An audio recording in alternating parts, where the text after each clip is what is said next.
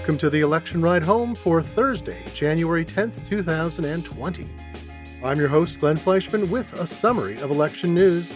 Today, Steyer has staying power and will be in the next debates, probably talking about his new immigration reform plan. Elizabeth Warren offers a plan for Americans with disabilities that's surprising in its scope.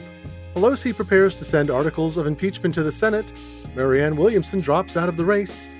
And what happens when a Republican candidate gets dumped by a Trump endorsement of a competitor? It is 298 days until the general election, and here's what you missed today from the campaign trail. First off, let's start with two corrections. Yesterday, I pronounced Tom Steyer's name as Tom Steyer. I deeply regret the error, which I attribute to my training in the German language. However, Tom Steyer is going to stay here, because two new polls released today within the deadline to qualify him for the Democratic National Committee's next candidate debate on Tuesday, January 14th, put him at or above the necessary threshold. This is the fourth time he'll be in a televised debate. Steyer had already met the donor threshold achieved through heavy Facebook advertising for low dollar value donations that would allow him to qualify. He has spent $20 million so far on Facebook. Fox News offered up two polls on Friday that showed Steyer with 12% in Nevada and 15% in South Carolina. Candidates could qualify by achieving 5% or higher results in four national polls or by hitting at least 7% in two state polls in any of four states, including Nevada and South Carolina, as well as Iowa and New Hampshire. Steyer had recently received 2% support in a qualifying Iowa poll and 3 and 4% in qualifying New Hampshire polls. The Nevada and South Carolina results are the highest he's seen of any kind so far. However, Nate Cohen at the New York Times, the Upshot section, says Steyer's numbers in those two states aren't illusory. He notes Fox News polls are of high quality and the sample is large enough that the result can't be dismissed as noise.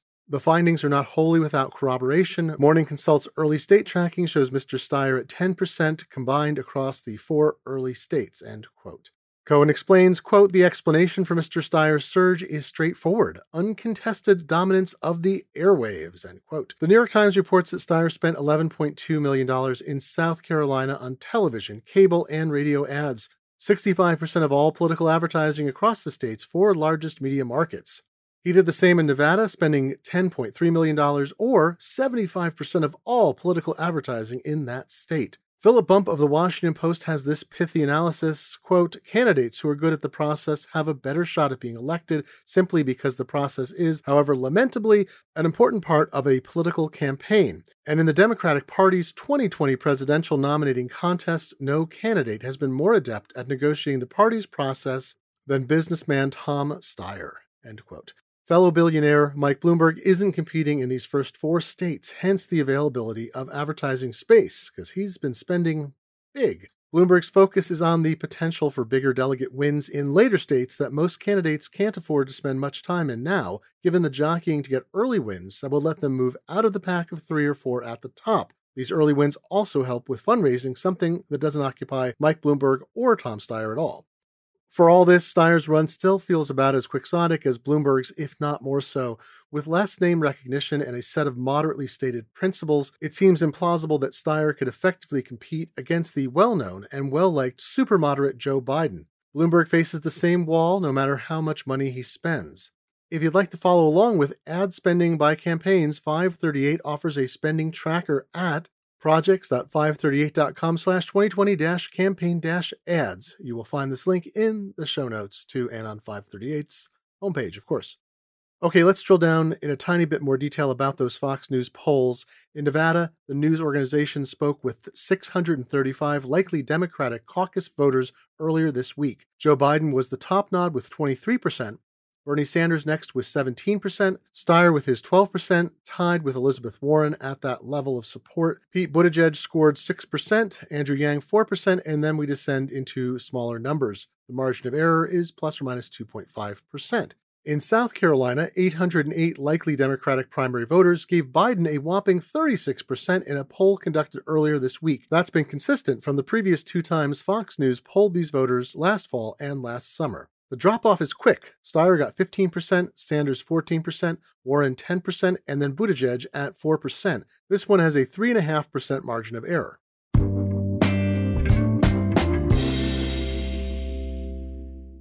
I want to double back for a moment on Steyer because regardless of his chances to win the nomination and his general moderation, he's using his bully pulpit to advocate for some particular progressive issues. Today, he introduced his immigration plan, which upends current policies and goes far beyond anything envisioned in the last couple of decades under George W. Bush, at one time a strong advocate of immigration and reform for broken policies, and under Barack Obama, who proposed change and implemented some of it but had an overall mixed record. Steyer called for a new category of immigration for those fleeing climate change. While he said as president he would spend to help other countries cope with the effects of dramatic change, he'd also find a pathway for people to come here. Steyer said he would start in his administration by rolling back a number of Trump policies. He'd put DACA back in effect, an Obama executive order that allows people who entered the country as minors without proper documentation or authorization to remain indefinitely and legally work. This is typically parents who brought their minor children here. But he would also put into place a plan that allows parents of such children to remain, as well as parents of children who are permanent legal residents. He would cancel the Muslim ban, and he would end family separation at the U.S.-Mexico border. But Steyer went further, saying he would also end contracts with private prisons and detention centers, and he would decriminalize unauthorized border crossings. Right now, it's a misdemeanor to cross without proper processing. Entering and claiming asylum or claiming asylum at an authorized border crossing is legal and protected under federal and international law. While he advocates a strong border, he said his focus would be on eliminating human trafficking and the smuggling of goods, drugs, and weapons. Steyer said, quote, "Our immigration system has been plagued by racism and has reflected values dramatically different from those on which our country was founded. As president, I will begin the healing process from Trump's cruel and unjust approach. I will make it my duty to not only undo the policies that are systematically attacking immigrant communities of color, but create a system that allows immigrants of every background a chance to build a life in our country," end quote. Staking out a position this far in opposition to Trump, though not necessarily that dissimilar from Republican positions of the last 30 years prior to this administration, may make those ideas become a more viable part of the immigration discourse.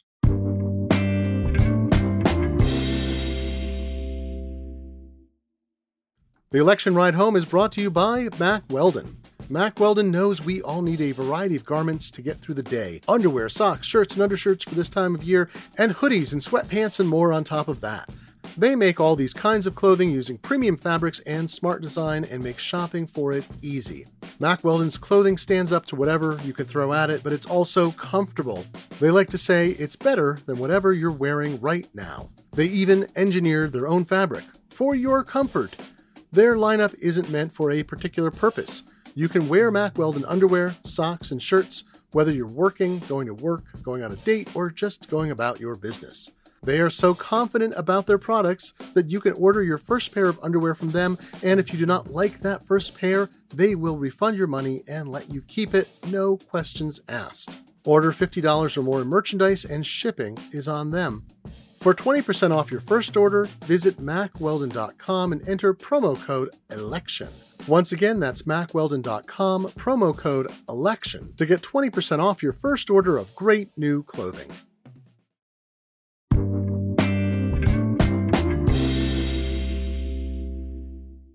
Elizabeth Warren released one of her many plans for action last week, this time on federal changes that would significantly improve the lives of and independence of people with disabilities, particularly helping them move out of poverty. The New York Times reports that Warren spent months building the plan with input from about a dozen people with disabilities. About a quarter of adult Americans have a disability of some kind, and it's an audience of voters often overlooked or even mocked. Famously, or rather infamously, candidate Donald Trump performed a cruel reenactment during a rally of the way in which Serge F. Kovaleski presents himself. Kovaleski is a Washington Post reporter who has arthrogryposis, which limits how his joints work. That on-screen performance in August 2016 was something some people thought would tank his campaign. It did not. Democratic candidates have apparently put real time and effort into listening to the disabled community, and 4 now have comprehensive plans, with Klobuchar adding hers this week to Julian Castro and Pete Buttigieg's. Castro's plan was previously the most praised for its reach and understanding. David Perry, a writer and disability advocate, noted in recommending editors hire people with expertise, tweeted on January 7th, quote, "You should be hiring writers from the disabled community to report on Warren's outreach, which is unprecedented except for Castro, who now endorses her. It sets a new standard for a huge but marginalized population, end quote. The New York Times report quotes Jason Dorwart, a theater professor at Oberlin College who is quadriplegic, saying, "It is the most comprehensive thing I've seen in my 20 years of looking at these things." The Times notes, quote, "The plan is sprawling, touching on healthcare, education, employment, social security, technology, housing, incarceration, police brutality, and environmental justice," end quote. I confess I'm not educated enough in this area, and merely reading about what Warren and other candidates' plans cover was enlightening to understand what is not funded or is underfunded for people with disabilities. Warren's plan in particular wants to move people out of poverty, a common condition in America for those with disabilities, because of complex rules governing the amount of income and work one can do without losing benefits, while benefits are often insufficient to provide the income for a secure, basic standard of living. This includes eliminating a loophole to the minimum wage that allows employers to hire people with disabilities at a lower rate, sometimes for just cents on the hour. The catch-22s are endless. The Times notes, quote, "Mr. Dorwart worked part-time over 2 months, but both paychecks arrived in 1 month, exceeding the income limit and costing him his Social Security disability insurance.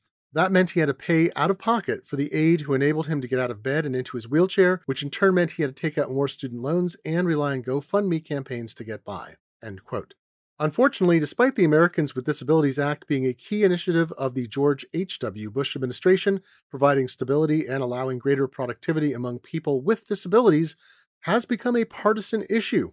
For instance, the Trump administration wants to revise rules that cover payments from Social Security to people with disabilities. These payments are currently made to 16 million people who are subject to routine reviews. The Philadelphia Inquirer noted in December, quote, "Merely getting benefits is an extraordinarily difficult task, often taking years and requiring applicants to compile reams of documents, then state and restate their cases in front of hearing officers, adjudicators, and judges." The administration wants to change rules and reviews in such a way that hundreds of thousands of people would be kicked off the rolls. As a result, even if a Democrat with a plan wins the presidential election, they will likely face opposition from implementing changes if one or both chambers remains in the hands of Republicans.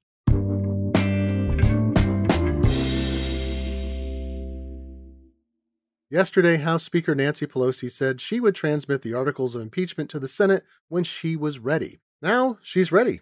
In a letter to Democrats today, Pelosi wrote, "I have asked Judiciary Committee Chairman Jerry Nadler to be prepared to bring to the floor next week a resolution to appoint managers and transmit articles of impeachment to the Senate. I will be consulting with you at our Tuesday House Democratic Caucus meeting on how we proceed further," end quote.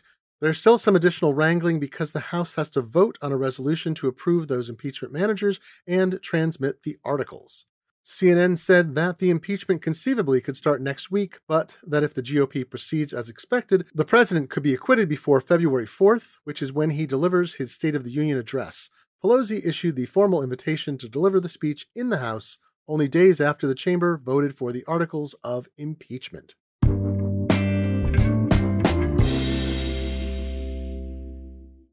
There is now one fewer Democratic candidate in the nomination race. Marianne Williamson has officially dropped out. Last week, she had laid off her entire campaign staff, so this move was expected. She appeared in the first 2 DNC debates, but never achieved significant national polling support and has largely been ignored for the last few months. Williamson was always a long-shot candidate, but the best-selling author brought a set of ideas entirely different than the conventional politicians against whom she was running. She promoted a message of healing, supported paying Black Americans reparations for slavery, and challenged the language used to talk about the future. However, she was also largely and perhaps accurately painted as a New Age practitioner of generalized spirituality who lacks specific policy proposals. She also had to contend with statements made in some of her books about the efficacy of vaccines and other health issues. She often tried to contend that she supported mainstream preventative measures while using the language of anti-vaccination zealots and others. After political writer Molly Jong-Fast wrote a couple of articles critiquing Williamson, who Jong-Fast called, quote, the anti-science, pro-love candidate, end quote, Williamson wrote her mother, Erica Jong, the author of Fear of Flying and an ardent feminist, to complain about her young daughter. Molly noted in an article, "I am 41.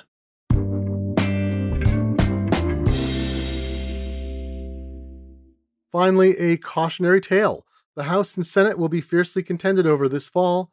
While it's not impossible, Democrats have a big lift to find a majority in the Senate or take it to 50-50 with a Democratic president and vice president, allowing tie votes to break in their favor. The House seems more likely to remain in Dems' hands, but all House elections are local, and many 2018 elections were won on the basis of a few percentage points shift. That's why it's important to watch when President Trump drops his oar in a race and muddies the water. He often supports more polarizing Republican candidates in the primary season who then lose in the general because of their extremism when considered by the full pool of voters. The latest example is David Richter, a Republican candidate for the GOP nomination for the 2nd Congressional District House seat in New Jersey. Richter was the frontrunner when the Democratic incumbent Jeff Van Drew opted to switch parties because it seemed unlikely that Van Drew could find re-election as a Democrat based on voting against the articles of impeachment against Trump. Trump rewarded the switch by endorsing Van Drew for the race, which has put Richter out in the cold. The New York Times writes, quote, "There have been no classes on this when Mr. Richter attended Harvard's Kennedy School. What to do when your presumed general election opponent, once denounced by Republicans for his socialist policies, is suddenly your party's hero, beaming alongside the president in an Oval Office chair typically reserved for visiting heads of state," end quote. The district broke Republican for 24 years before Van Drew's victory as a Democrat, but given Trump's endorsement, that could work both ways. Contending for the Democratic nomination for the seat in the wake of Van Drew's party defection are 5 candidates, including, as of January 6th, a Kennedy. Amy Kennedy, who introduced herself in a campaign video as a former schoolteacher and a mother of 5, is the wife of former House member Patrick Kennedy, who is the son of the late Senator Ted Kennedy. It's going to be a much-watched race for the popcorn consumption value as much as the importance of the seat. And that's the election roundup for today. I am your host, Glenn Fleischman. Chris Higgins will grace your external orifices on Monday, Thursday, and Friday of next week, and I'll be here Tuesday and Wednesday for debate prep and follow-up. You can find this podcast on Twitter at Election Podcast or on Facebook at facebook.com/electionridehome. I am also on the Twitter at GlennF, that's GLENNF like Frank. Thanks for listening, and I'll be back with the latest summary tomorrow. Have a good evening.